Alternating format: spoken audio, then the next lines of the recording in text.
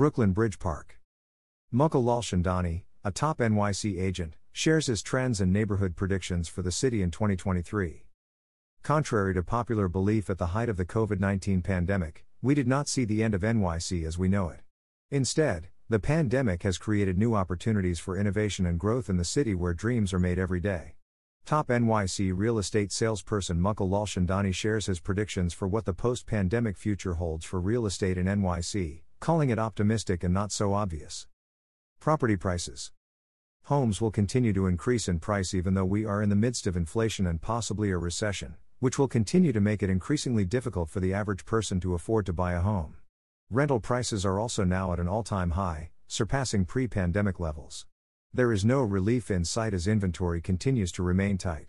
However, a boom in rental construction is on the horizon, and this should bring back somewhat of a balance, confirms Mukul. New Green City. New York City is taking steps to become more pedestrian and bike-friendly by prohibiting car traffic in areas such as Times Square and 34th Street. The city plans to reduce car usage by 25% by adding more bus lanes and reducing parking spaces. Additionally, there is a proposal to introduce a toll for vehicle traffic in Midtown Manhattan. According to Mukul, this toll could help reduce traffic and potentially affect property values as people would prefer to live and work within the boundaries of the district. Neighborhoods to watch. Hudson Square is fast becoming the East Coast's tech hub, sandwiched between the West Village to the north, and Tribeca to the south. Google will have a big presence there. Disney will soon be opening their headquarters there, too, and it will span an entire city block. Kips Bay is a small swath of Midtown located from Lexington Avenue to the East River, from 23rd Street to 34th Street. Mukul comments, "It may seem like an outlier to most because this neighborhood has seen little growth in the past, but that's about to change. A number of new developments and retailers are already making this neighborhood their base." Further afield in the outer boroughs, I'd look out for downtown Brooklyn and Greenpoint. And don't rule out Queens. Exclaims Mukul.